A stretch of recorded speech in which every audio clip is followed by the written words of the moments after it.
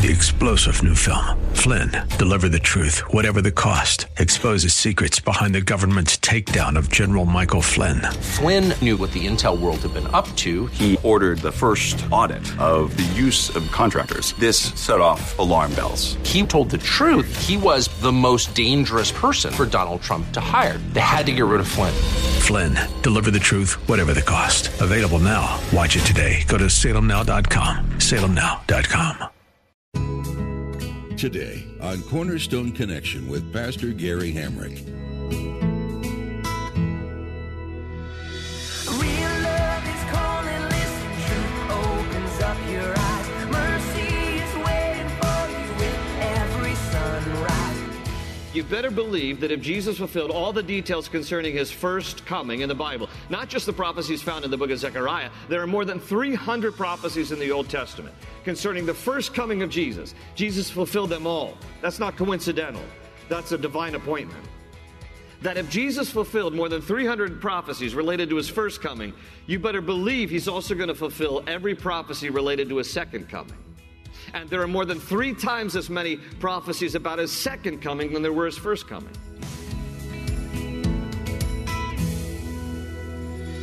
Some people shy away from studying Bible prophecy because it can be hard to follow and understand, especially if it's about the end times. But Bible prophecy is about the hope Christians have in Jesus' second coming. If you don't have the hope of Jesus, then your life is just about being born, living life to the fullest, and then dying. There's nothing else left.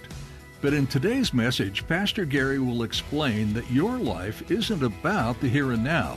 It's about the hope and promise of Jesus' return. At the close of Pastor Gary's message today, I'll be sharing with you how you can get a copy of today's broadcast of Cornerstone Connection. Subscribe to the podcast or get in touch with us. But for now, let's join Pastor Gary in the book of Zechariah as he begins his message, Jesus, our Messiah King. Hope is an open ocean, jump in and you'll find the cornerstones, your connection, run towards your new life. We come here to now the 11th out of 12 of the minor prophets, the last 12 books of your Old Testaments, known as the minor prophets. Again, not because these are less important than the other prophets, but these are typically prophets who their books are less than what the other prophets had to say. Now, this is an exception. Zechariah is considered a minor prophet. Daniel is considered one of the major prophets, and yet Zechariah has more to say than Daniel did. So it's not strict in terms of, the length, but Zechariah is the longest of the minor prophets. He has 14 chapters here for us. We're going to focus on a major theme here from this book. I'm going to read the first 4 verses of chapter 1. It says, "In the 8th month of the 2nd year of Darius," he was king of Persia, "the word of the Lord came to Zechariah, the son of Berechiah, the son of Iddo, the prophet, saying, the Lord has been very angry with your fathers. Therefore say to them, thus says the Lord of hosts, return to me, says the Lord of hosts, and I will return to you. Says the Lord of hosts, do not be like your fathers, to whom the former prophets preached, saying, thus says the Lord of hosts, turn now from your evil ways and your evil deeds. But they did not hear nor heed me, says the Lord. So the book of Zechariah opens with Zechariah saying, listen, God wants to get your attention. Don't be like your forefathers. When God sent prophets, they didn't hear them and they didn't heed what they had to say. But turn to the Lord. And if you turn to the Lord, he will turn to you. And so the beginning of the book here is just this call for just come humbly before the Lord. Turn to him. He will turn to you. And so it opens up in this way. A little background here on Zechariah. His name in Hebrew is pronounced Zechariah. Zechariah translates the Lord remembers. It's interesting, by the way, that in the little genealogy that he gives us here in chapter 1, verse 1, he tells us that Zechariah is the son of Berechiah, the son of Iddo, the prophet. Zechariah's name means the Lord remembers. His father's name, Berechiah, means the Lord blesses, and Iddo means timely. And when you string together those three generations, it translates the Lord remembers and blesses in his time. And it really is kind of a wonderful intro to the book of Zechariah, because Zechariah is ministering to people that probably thought God had forgotten them, because they had spent 70 years in captivity in Babylon, and then God moved the heart of King Cyrus before Darius to allow the Jews to go back to their homeland. And so they need some encouragement. And Zechariah starts his book by basically saying, if you string together me and previous 2 generations I've come from, it is a reminder that the Lord remembers and the Lord blesses in his time. And so it's a word of encouragement here. And Zechariah prophesies in 520 BC, the same year that Haggai, the previous book that we read last week, ministered in 520 BC. And again, to the remnant of the Jews who have returned from captivity after 70 years in Babylon. Therefore, as we said last week, the book and the events of Zechariah, like Haggai, fit within the book of Ezra. So earlier in your Old Testament, you have the book of Ezra, and the events of Haggai and Zechariah fit within that storyline. Zechariah is called a young man in chapter 2, verse 4, and most Bible scholars believe he was probably a teenager, that he may have been about 17 years of age when God calls him here as a prophet to his own people, which is, another reminder. You're never too young and you're never too old. God can use people for his glory and for his purposes. Zechariah is quoted more than 40 times in the New Testament. He is quoted more than any other minor prophet in the New Testament, particularly in the Gospels. But tragically, we learn from Jesus that Zechariah was brutally murdered for simply being a prophet. I'm going to read, you don't need to turn there, but in Matthew chapter 23, Jesus said this when he was rebuking the religious leaders of his day. He said, "You serpents, you brood of vipers, how can you escape the condemnation of hell? Therefore, indeed, I send you prophets, wise men, and scribes. Some of them you will kill and crucify, and some of them you will scourge in your synagogues and persecute from city to city, that on you," he pronounces this judgment, "that on you may come all the righteous blood shed on the earth, from the blood of righteous Abel to the blood of Zechariah, son of Berechiah, whom you murdered between the temple and the altar." So Jesus tells us something that we don't read in the Old Testament. Zechariah was brutally murdered for being a prophet at some point in his life. Now, it is curious as to why. Because at least in the book of Zechariah, Zechariah does not say anything harsh, confrontational, rebuking about sin like much of the other prophets did. Zechariah brings a word of encouragement. So maybe at some other point he said some things that ticked some people off, but we don't have the cause or the reason why he was murdered as brutally as he was. But at some point he was murdered. For whatever reason, they killed him. And Zechariah's message is really a message of encouragement. And so again, there's nothing in this book that gives us reason to understand. Why would people murder him? The main theme of this book is about hope and encouragement concerning the promise of a Messiah king. That's why Zechariah writes this. He's writing about the hope and encouragement concerning a Messiah king. And the book is considered the most prophetic of the minor prophets related to end times. Zechariah prophesies more about the first and second coming of Jesus than all the other minor prophets combined. And for that reason, it's impossible for me to teach this book without talking about the first and second coming of Jesus Christ. That's what we're going to talk about today. Zechariah writes these things concerning the first and second coming. All of that was prophetic for him. Now, some of that, obviously, for us is historic, because Jesus has come, his first coming. He has died on a cross. He ascended back into heaven. But the part that Zechariah writes about his second coming has yet to be fulfilled, and so obviously that is still in the future for us as well. But thus, we're going to be looking a little bit at the historicity of Christ and the prophecy of Christ. And why is it important? Why is this important for us to also understand what Zechariah was writing in 520 BC? Because the fact of the matter is that the same hope and encouragement that applied to the people of Zechariah's day still applies to us. The hope and the promise of a Messiah king. That's what we need to be reminded of. Well, I heard the story about a state trooper who was, set up a radar trap along the highway and catching speeders, but all of a sudden he noticed on his radar gun that there was this one vehicle that was only going 22 miles an hour in a 55. And so he decided, I got to pull this car over because, if you go too slow on the highway, you can be just as much of a danger as if you go too fast. So he pulls the car over, and when he walks up to the car, he sees 5 elderly women in the car. 2 elderly ladies in the front seat, 3 in the back seat. He noticed that they looked terrified. And he said to the ladies, you all realize that you were not going the speed limit. And the driver, she said, well, with all due respect, officer, I was going exactly the speed limit. I was going 22 miles an hour. And he says, no, ma'am. That's the route number. You're on Route 22. This is 55 miles an hour, but you're on Route 22. That's not the speed limit. She says, I'm so sorry. I didn't know that. And so he says, all right, I'll just let you off with a warning today. But he couldn't pull his eyes away from the fact that all the passengers looked so terrified in the car. And so he just said gently, can I ask why all of you seem to be so frightened, so terrified? And then the lady driver, she said, oh, officer, it's going to be fine in a few minutes. But we just pulled off from Route 119.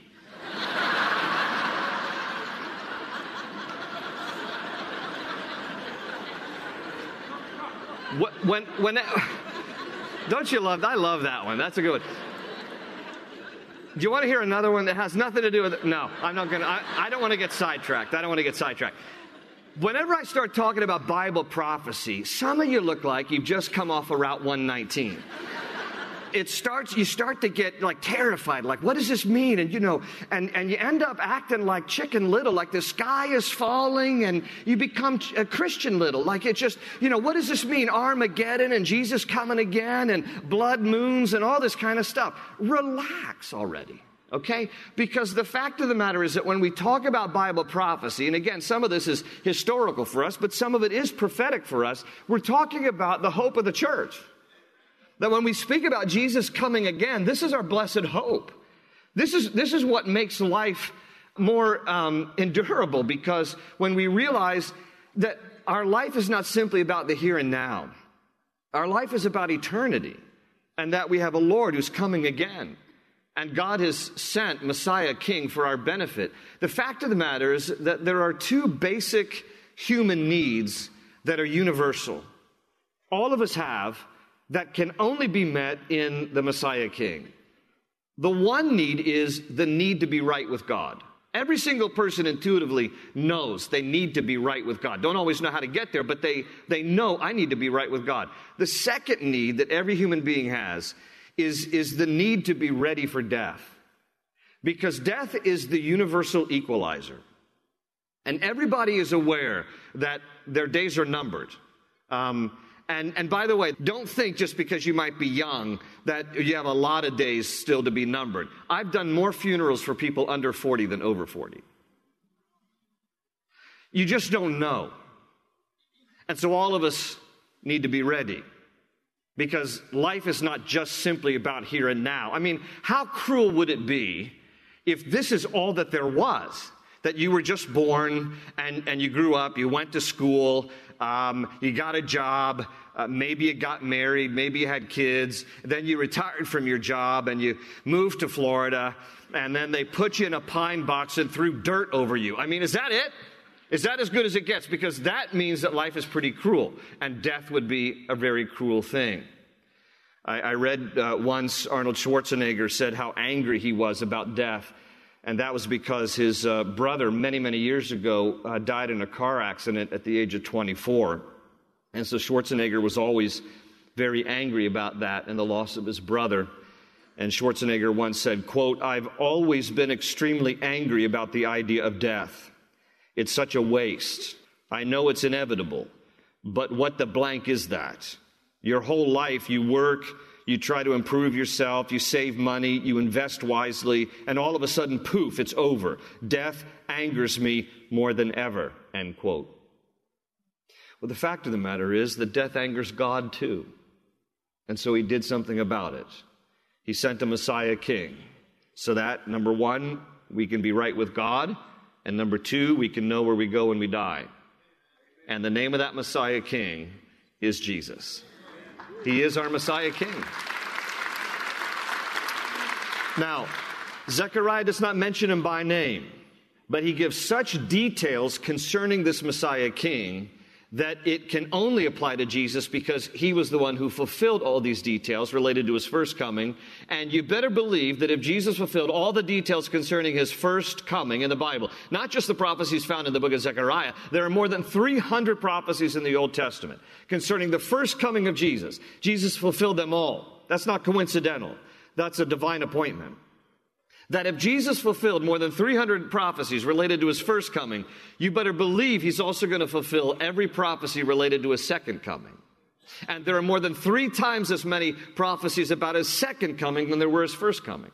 So Zechariah writes about both here. Now, from his standpoint in 520 BC, it's all prophetic. Some of it's historic for us. But nevertheless, we're going to take a look at the way that Zechariah breaks down these things in his letter here, in his book. Concerning Jesus, he sees 3 stages about the mission and ministry of Jesus, which is exactly consistent with the Gospels in the New Testament. Zechariah writes about the meek Messiah, he writes about the suffering Savior, and then he writes about the coming King. And so the first thing that Zechariah prophesies about concerning Jesus is how he would come as a meek Messiah. Now, this is again the first coming of Christ. I want you to go with me in your Bibles to chapter 9. From chapter 9 to 14 are the chapters that are really the prophetic chapters about Jesus. And again, we're starting with his first coming. But I want you to see a prophecy here in Zechariah 9:9 that Matthew says was fulfilled on the day that Jesus came to Jerusalem on that first Palm Sunday.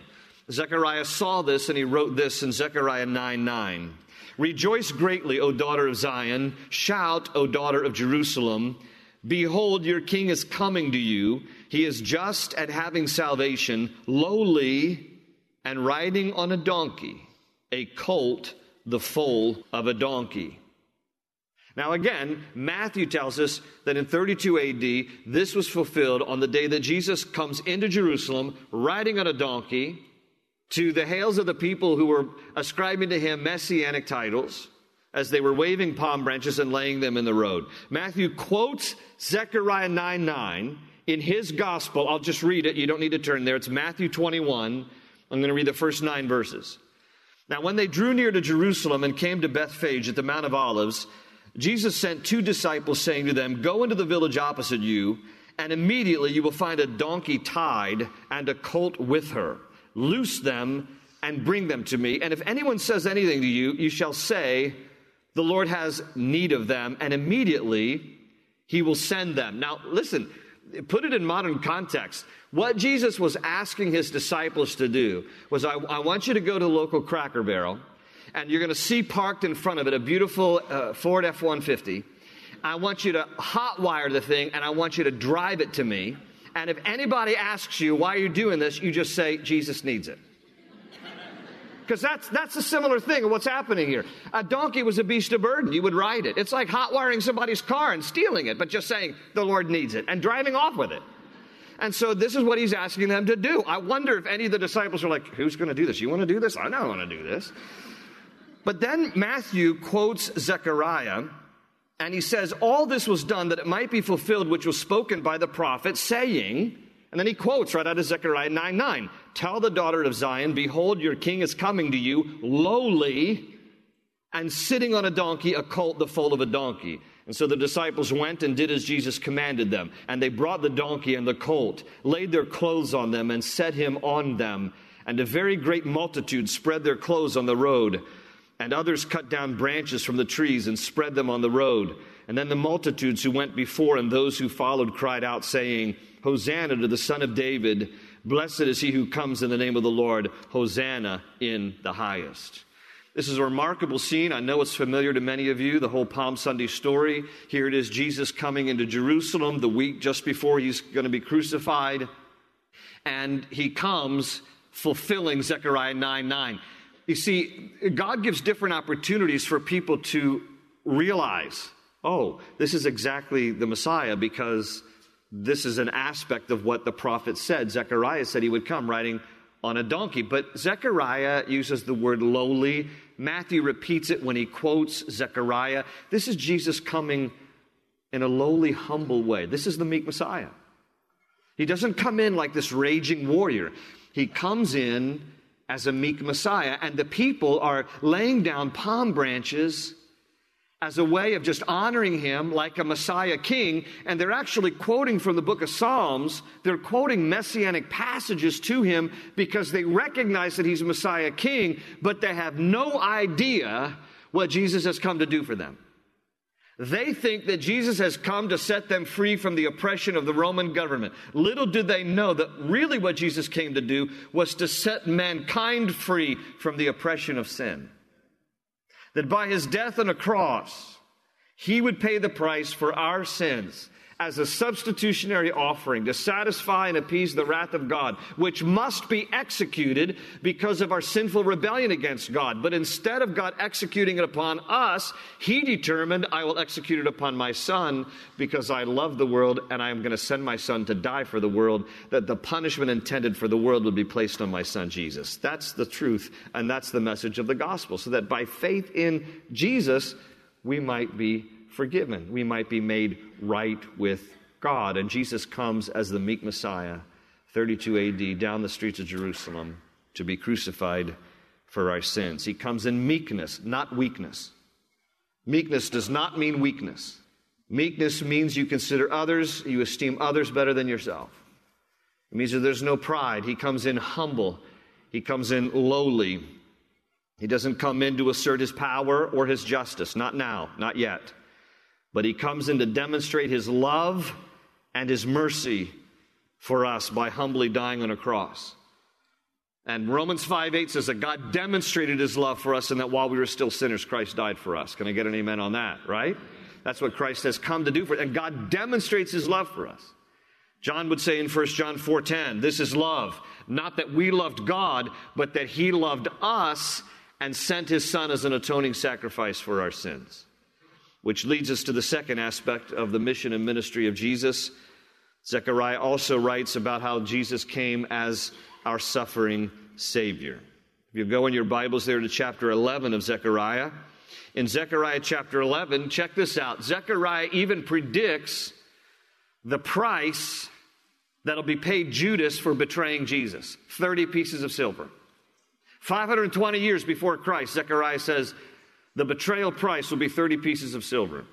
In Zechariah 11, verses 12 and 13, then I said to them, if it is agreeable to you, give me my wages, and if not, refrain. So they weighed out for my wages 30 pieces of silver. And the Lord said to me, throw it to the potter. That princely price they set on me. So I took the 30 pieces of silver and threw them into the house of the Lord for the potter. Now, in the margin of your Bible, you might just want to write down Matthew 27, verses 3 to 10. Right there next to Zechariah 11, 12, and 13.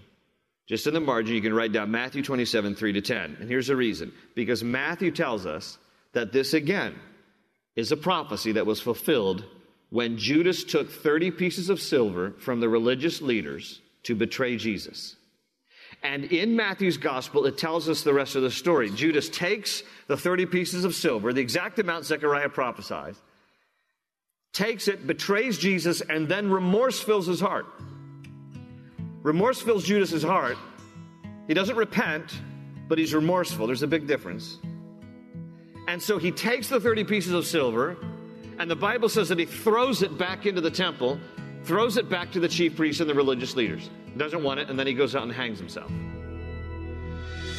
Open ocean, jump in and you'll find the cornerstone's your connection. Run towards your new life. The warnings and prophecies found in the minor prophet books can be intense, but they remind you of one thing. God is patient. He doesn't exact judgment on those who have sinned immediately. Instead, God shows mercy. He gives you ample time to come to Him in repentance, handing the wrongs you've committed over to Him and letting His love restore you.